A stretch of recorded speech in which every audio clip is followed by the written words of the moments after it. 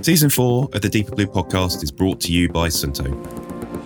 Finnish engineering, pioneering adventure from mountaintop to ocean floor since 1936. Suunto.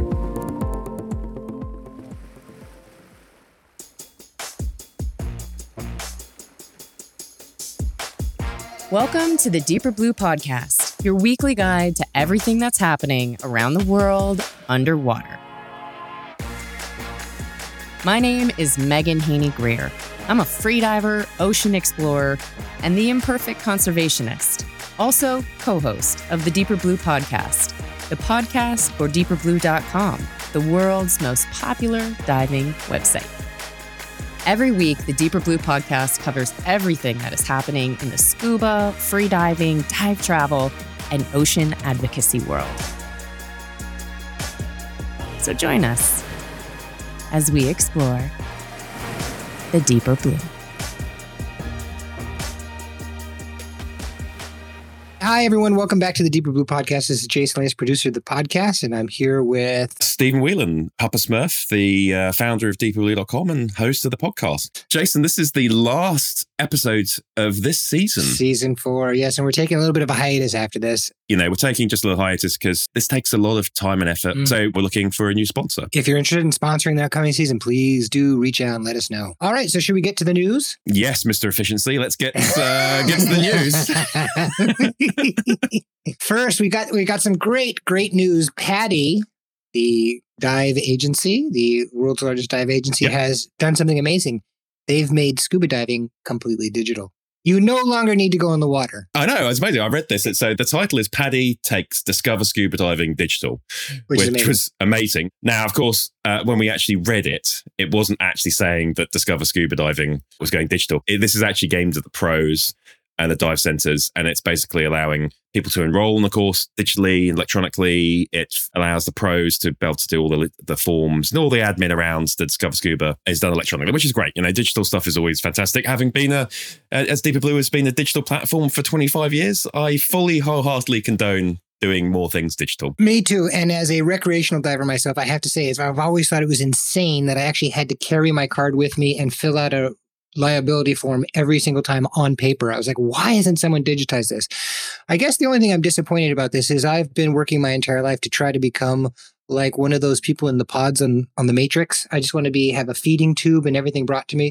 Sorry, in this case, you actually experience scuba diving. You actually have to go underwater, I'm afraid. One can only hope. Next. Well, the next bit is a bit of news from the UK. So there is a qualified doctor and trainee general practitioner.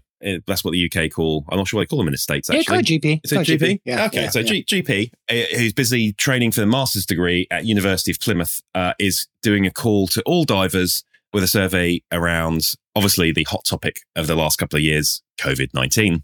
Mm-hmm. An avid diver herself, Christina Spence, is requesting divers to take a 15-minute anonymous survey and help gain more of an understanding on what's the effect the coronavirus has had on the recreational scuba diving community. So there's been quite a bit of research into the professional side of things around scuba diving, but there hasn't really been much research into the recreational side. So yeah, it's really interesting. Yeah. And we encourage everyone to try it. I'm sure there will be a link at deeperblue.com. But what's interesting is all divers are invited to take part in the survey, even if you've never had COVID-19. Which is great because it'll give us an insight into both how people who have COVID have dived and also people who haven't had COVID, how they've related to recreational diving.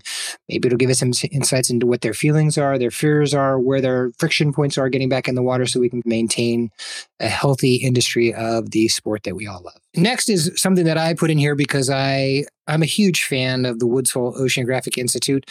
They just do amazing work. They're continuing at the forefront of marine science. And if you don't know, they do a number of online seminars open to the public. So you can actually hear and speak to and listen to some of the leading marine scientists, environmental researchers all around the world, all focused on the ocean. They have a new one coming up called Ocean Encounters Seaweed Solutions. It's taking place on February 16th, 7:30 p.m. EST. And this one's about how scientists, ocean farmers, and policymakers are looking at kelp as a sustainable solution to some of the toughest issues facing our world today, including food insecurity and aquaculture.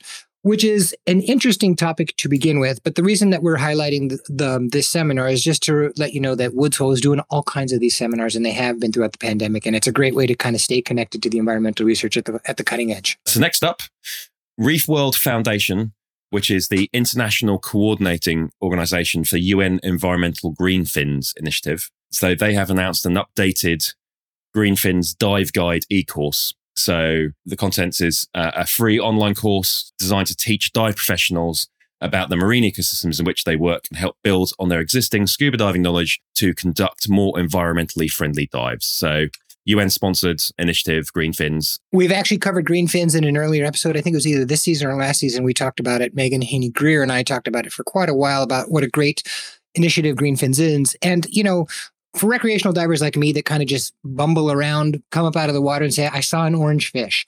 This is a way to very easily understand a little bit more of kind of what you're interacting with. And it only makes sense. If we have a passion for this, if you're listening to this podcast, you have a passion for this.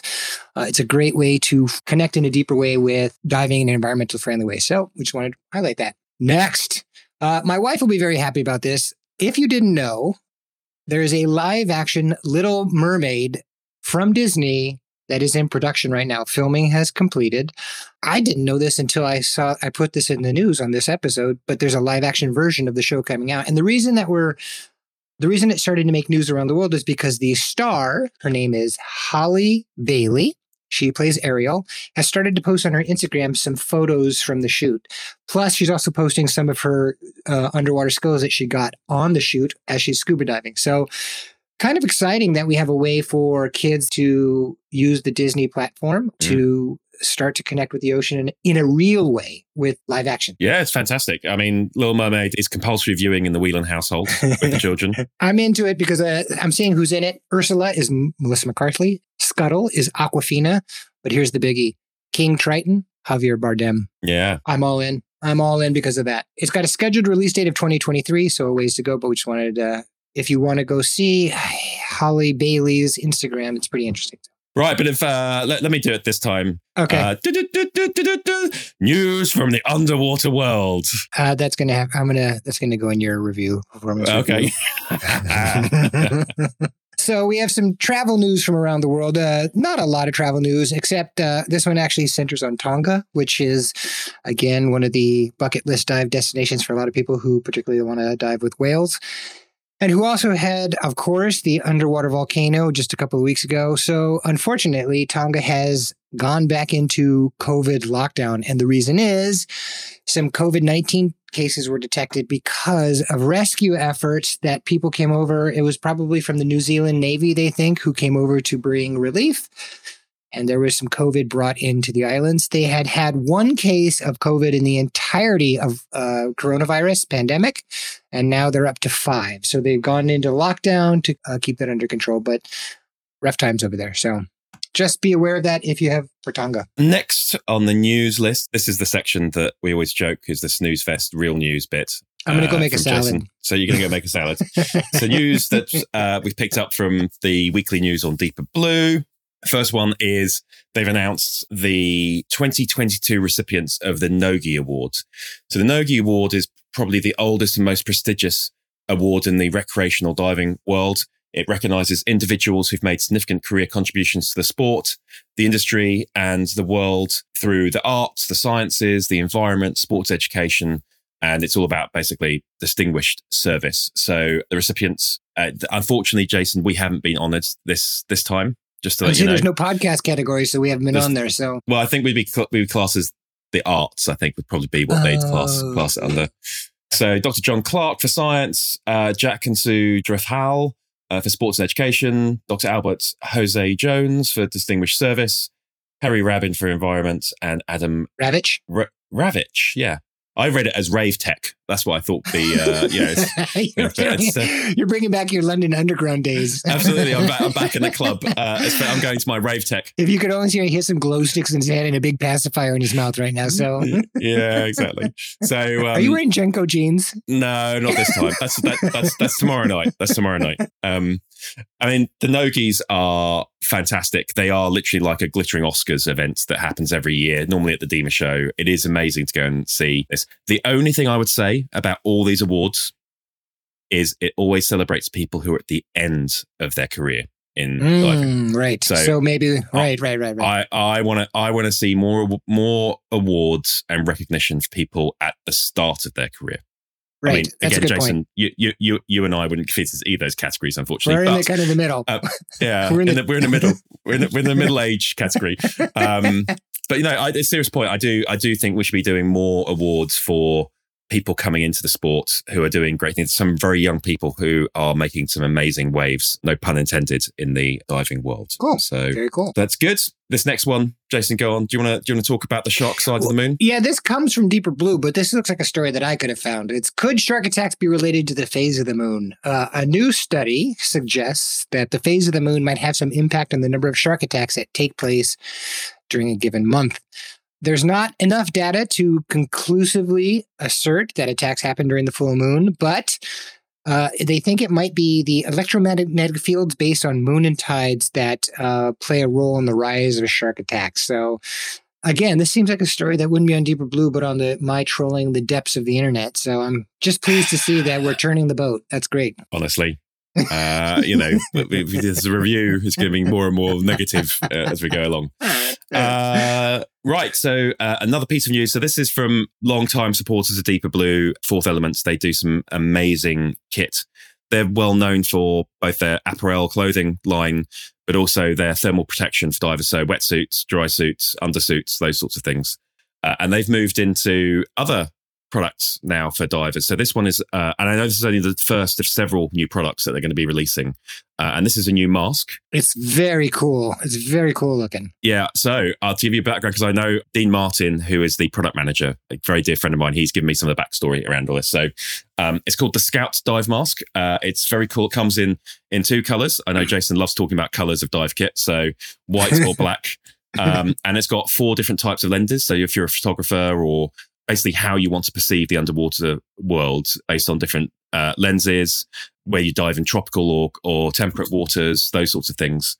Now, the interesting thing is when you look at it, then you go to deepblue.com or have a look on the website. Obviously, go to fourthelement.com as well. If you're a Star Wars fan, you'll look at it and go, that looks very similar to the Scout Trooper mask. It does. Oh, it does. Yeah. So is that where they got the name from? It's modeled after the Scout Trooper on the bikes, the floaty bikes in Star Wars. And it's modeled after that mask. Return of the Jedi, yeah. And it is called the Scout because it is modeled after it. That's very cool. Bit of insider news there that you wouldn't have. Only get that here at Deeper Blue. Only Deeper Blue. And well, the last of the Deeper Blue bits of news, I think, Jason, this one you should do. I was so excited about this. The S270, a new entry-level regulator from Scuba Pro. Actually, I mean, I do understand that this podcast is about informing the scuba diving community. So there's a new regulator from Scuba Pro. Scuba Pro happens to be one of my favorite dive brands. I have a lot of Scuba Pro gear. There's a new S270 regulator that's come out. It's an entry-level regulator, and it retails for $559. Looks pretty cool. Well, so the final bit of the news for this week before we get on the rest of the show is, I mean, both Jason and I spent a long time trying to find mega mansion, mega yacht, skyscrapers, submarines for sale. Submarines, underwater bonds, villain bases. What we just could not find anything. Nothing at all. So we had to settle for some second tier news, which is that my other podcast, the Big Deep Podcast, is premiering on Tuesday, February 22nd. So for those of you that don't know, the reason I first met Stephen is because I have another podcast called the Big Deep Podcast, where I have in-depth interviews with people of consequence, and then I turn them into cinematic style stories with music and sound effects. And it's actually had a little bit of success, which is, again, the reason that Stephen and I decided to come together and do the Deeper Blue podcast together. Past guests have been pretty huge and great people. And there have been some guests that have been on this show that came from that show, and people on that show that came from this show. The new season premieres on Tuesday, February 22nd, season 3. And it includes people like Christina Mittermeier, the National Geographic underwater photographer, Ian Urbina, Pulitzer Prize winning author of The Outlaw Ocean, who was just super, super cool. Doug Anderson, considered to be maybe the greatest underwater cameraman working these days. Alexandra Cousteau, who I got through my connections through Oceana. Mm-hmm. So just a lot of really interesting people coming up. So I just wanted to say that it's coming 2 weeks after this episode of Deeper Blue drops. If you're jonesing for some more ocean podcasting, please come over and listen to Big Deep Podcast. I mean, it's literally one of my favorite podcasts out there, Jason. Plus, if you're a little bit bored, I mean, if you're really bored, really, really, really bored. If the current episodes, the new ones coming out, just don't tickle your fancy, right? And you're thinking, I want some really hard-hitting, impactful person to listen to. Tears really open a human emotion soul, right? Exactly. You want to go and have a look for the episode from November 26th, 2019. That is my episode on the Big Deep. It's like pearls drop from his mouth as he walks along the beach shore. So just, but I think last thing I'll say about the Big Deep podcast is that the episodes are short. They're 15 to 20 minutes long. And I get a lot of people that email me and say they found one episode and then they binged both seasons of the series so far in a couple of days. So if you are interested, I encourage you to go over and listen. It's really my passion project. So I'd love to have you listen. I will be tuning in, absolutely, Jason, to have a listen. So that sounds good. Big virtual hug, buddy. For sure. This is the end of this season. We will be back. We're taking a little bit of hiatus. Obviously, if you want to catch up with all the latest diving, scuba diving, free diving, dive travel, ocean related news, deeperblue.com is where you want to take a look. And on that note, let's get on with the show. On with the show. Hi, I'm freediver William Trubridge, and you are listening to the best 30 minutes about diving. The Deeper Blue podcast. This week's interview is with a guest that I've been trying to get on this podcast for a while. It's Isaac Shrek Daly, the founder of Noob Spearo podcast. He's a Kiwi living in Australia. He talks to us about his journey into the underwater world and setting up the podcast and his connection to the ocean. Isaac, welcome to the podcast. Stephen, thanks for having me. Deeper Blue was around a lot longer than Noob Spearo, but mate, it's magic to be here and I love what you're doing with the podcast. Isaac, tell us a little bit about Noob Spearo podcast. So the Noob Spearo is a podcast and blog, and I guess we've got books now on Amazon that basically just help people to start out in the spearfishing lifestyle, which is, very much about safely and sustainably selecting your own fish and seafood, bringing it home to feed your family. And obviously we use breath hold freediving to get down and do what we do and arouse fishers' curiosity or exploit marine life's vulnerabilities in order to capture them and take enough to eat and satisfy our family and friends. Basically, that's pretty much it in a nutshell. So I'm really fascinated by spearfishing. I've only ever done a little bit of it. I always like to describe that I'm a bad scuba diver, bad free diver, and I suppose I should add in bad spearfisherman. It's really interesting because spearfishing can be a controversial topic, like all hunting topics. But what I'm really pleased to hear, and just how Deeper Blue approaches it, is that spearfishing is probably the most sustainable way of catching fish compared to all these super trawlers. And Deeper Blue and Noob Spearo approaching this as a real sustainable conservation free dive orientated way. So tell us a little bit about the Kickstarter stuff. You've got a couple of books that you put out there. One was a recipe book, I think. The first one was 99 Tips to Get Better at Spearfishing, which was like all the best information we got off the first 40 or 50 interviews we did on the podcast, basically actionable information to improve people's spearfishing. That's up on Amazon. It has been up for a few years and quite a successful little venture.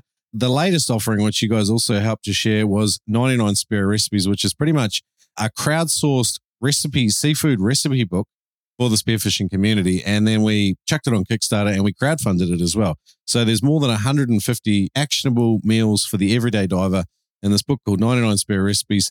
It's not even going to ship until probably April.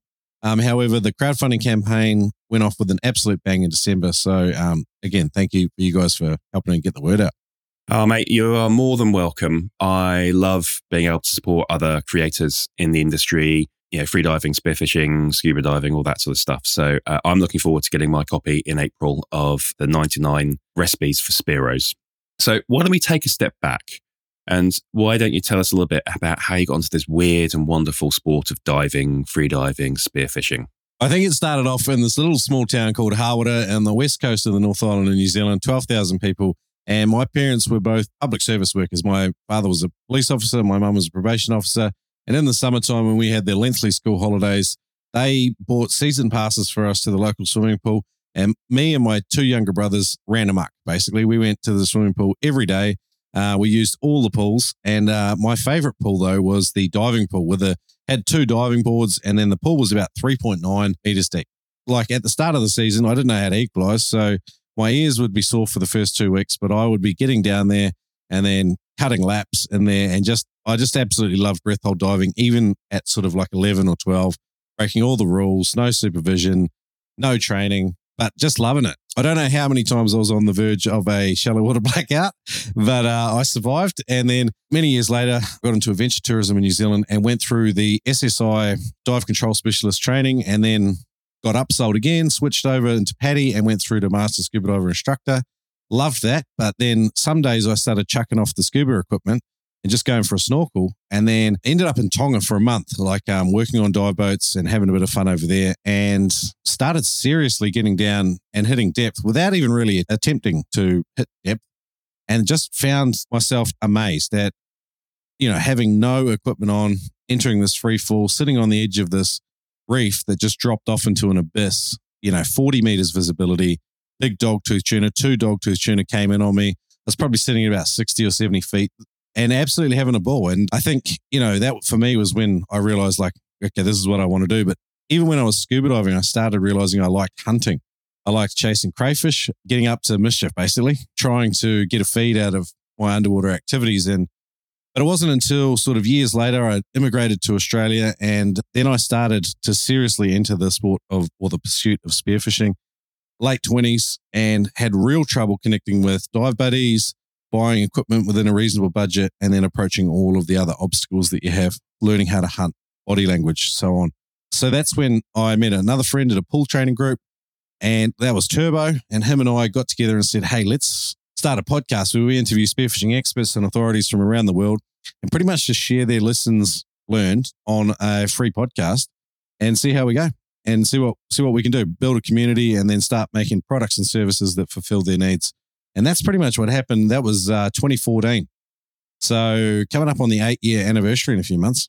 One of the things we do as part of these interviews on the podcast is go back over all the time that you've been a scuba diver, free diver, spear fisherman. There must be one story that really connects you to the ocean. It might sound a bit at odds with, the gruesome spectacle I think people have of a Spearo sometimes, but I think for me, one of the most memorable moments was when I steadily sort of developed the ability to lay on the bottom in increasing depth. And I was laying in the bottom here off Brisbane at a well-known reef, probably in about 60 feet of water. And it was just one of those days where everything is amazing. Some people refer to them as the David Attenborough moments, where it's like just nature wants to unfold in front of you. And I was laying on the bottom, and I think within, like a 10 meter sort of square radius, I would have seen possibly 15 or 16 species of fish, many of which were obviously highly desirable spearfishing target species. But I just remember laying there and looking up, and the visibility was phenomenal that day, and seeing the surface and just feeling profoundly grateful for being able to do something that very few people will ever have the opportunity to do. And I didn't shoot a fish.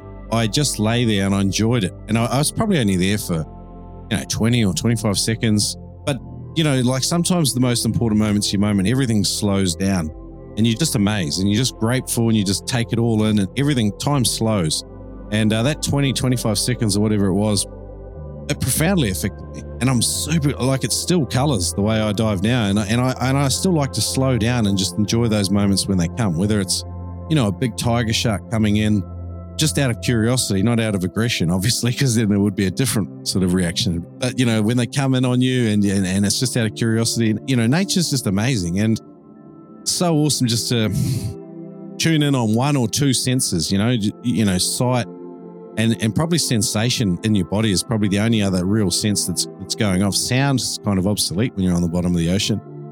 I don't know. I find it really gratifying to just be grounded in a moment. And I find it almost like a conscious form, a physical equivalent of some sort of mindfulness activity. I just find, that it's pretty special.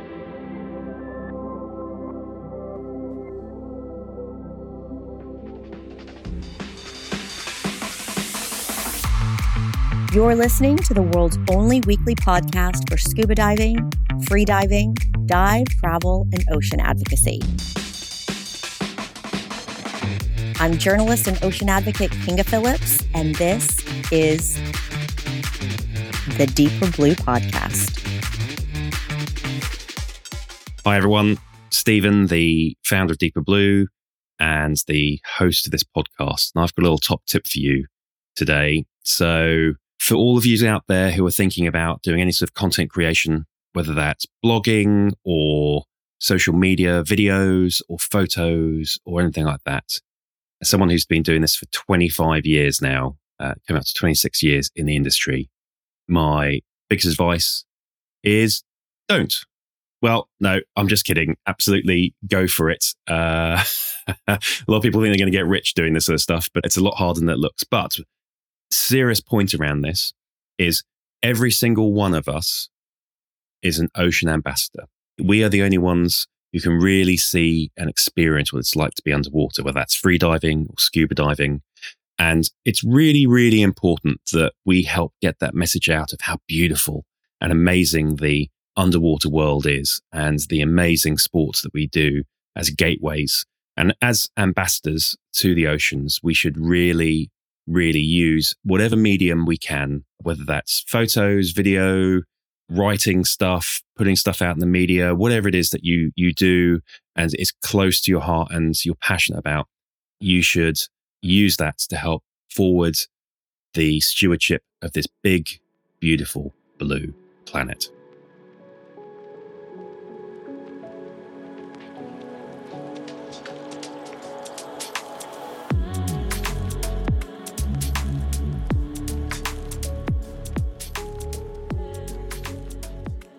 Massive thanks to Cinto for sponsoring the season of the podcast.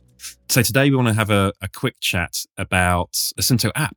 Mm-hmm. So the Cinto app is pretty cool. Yeah, everyone's going to have an app these days, right? Mm. Even Deeper Blue's got an app. I don't know if we can add that in just as sure we can. Why not? It's our podcast. We can do it, say whatever we want. So you're wearing this fine piece of Finnish engineering from Cinto on your wrist, and you can now download stuff onto an app and it gets all your details. So it's not just about dive stuff, depth, time, where you were, those sorts of things, but you can share it with other people. So other people on the app, but you can also share it to social media. I spoke about this last season.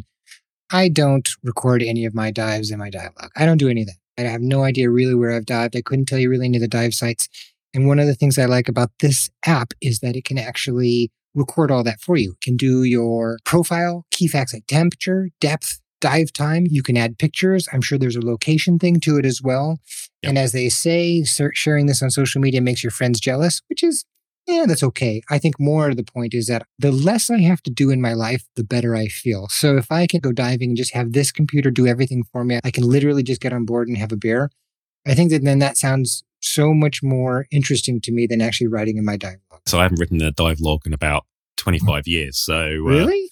Yeah. No, so I usually these days is just to tell how much weight I need to use because I've often put on weight since my last dive. So so I need to figure out how much weight I need to wear again. Right. Yeah, the Cinto app can help with that sort of stuff. And I think the other cool thing, the Cinto app also tracks things like your smartwatch activity. So if you go jogging or running, if you do other activities in sports, it's not just about like the D5 is a smartwatch. It's not just a dive computer. Actually, the deeper thing that this thinks about to me, which I really like, is that Cinto is actually thinking ahead. I like that. I think that they're forward thinking around this kind of stuff. We are gone past the days of like giant metal tanks with an analog gauge on the side. Now we actually have these people that are actually building these things that are moving, pushing it forward, which I really appreciate. I really like that. And honestly, there's a lot of people that could say that the more information you have, the worse things are. But I would say, particularly around a technical sport like diving, free diving, regular diving, more information a lot of times is better. Having some records of all this kind of stuff, that's good. I applaud them for that. And if you allow me to post to Facebook and Instagram as a bonus and make all my friends jealous, then that's an added bonus. So thank you.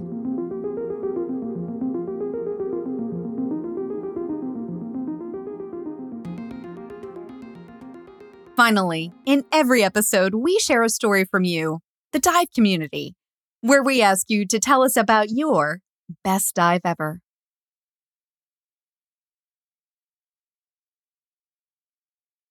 Hi, my name is Sarah and I live in East Sussex. Best ever dive. That is a hard one, but let's dive into 2018. I was on a liveaboard with friends to the Pacific Ocean from Mexico. Took 26 to 28 hours of rough sailing to the Revilla Aguaguido Islands. This is a World UNESCO Heritage Site, of which there are 4 volcanic islands. 3 can be dived. The island I want to talk about is San Benedicto, and the dive site is El Boiler. I had great expectations, as I'd heard from other divers of incredible sightings of pelagics at these islands. It did not disappoint. The water was 24C and the depth 31 meters. On immediate descent, we found white-tipped sharks lying on a huge flat shelf in the volcanic rock.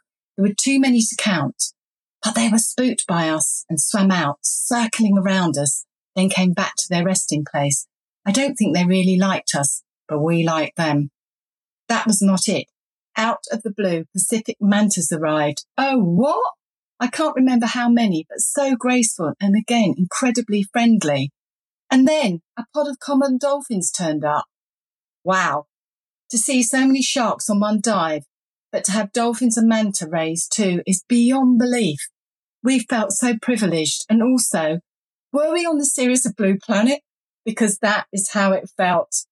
There truly are some spectacular places to dive in this world. But as I always say, it doesn't matter where you dive. You never know what is going to turn up. Thank you for listening and happy diving when you can. We'd love to hear about your best dive. So please head over to deeperblue.com/bestdiveever to share your story about your best dive ever. Thanks for listening to the Deeper Blue podcast. Find out more about all the stories you've heard today, plus connect with the world's largest dive community at deeperblue.com. If you like what you've heard, please share, like, and rate our show wherever you get your podcasts. These shares and likes really do make a difference. Thanks so much. We'll see you next week. MHG out.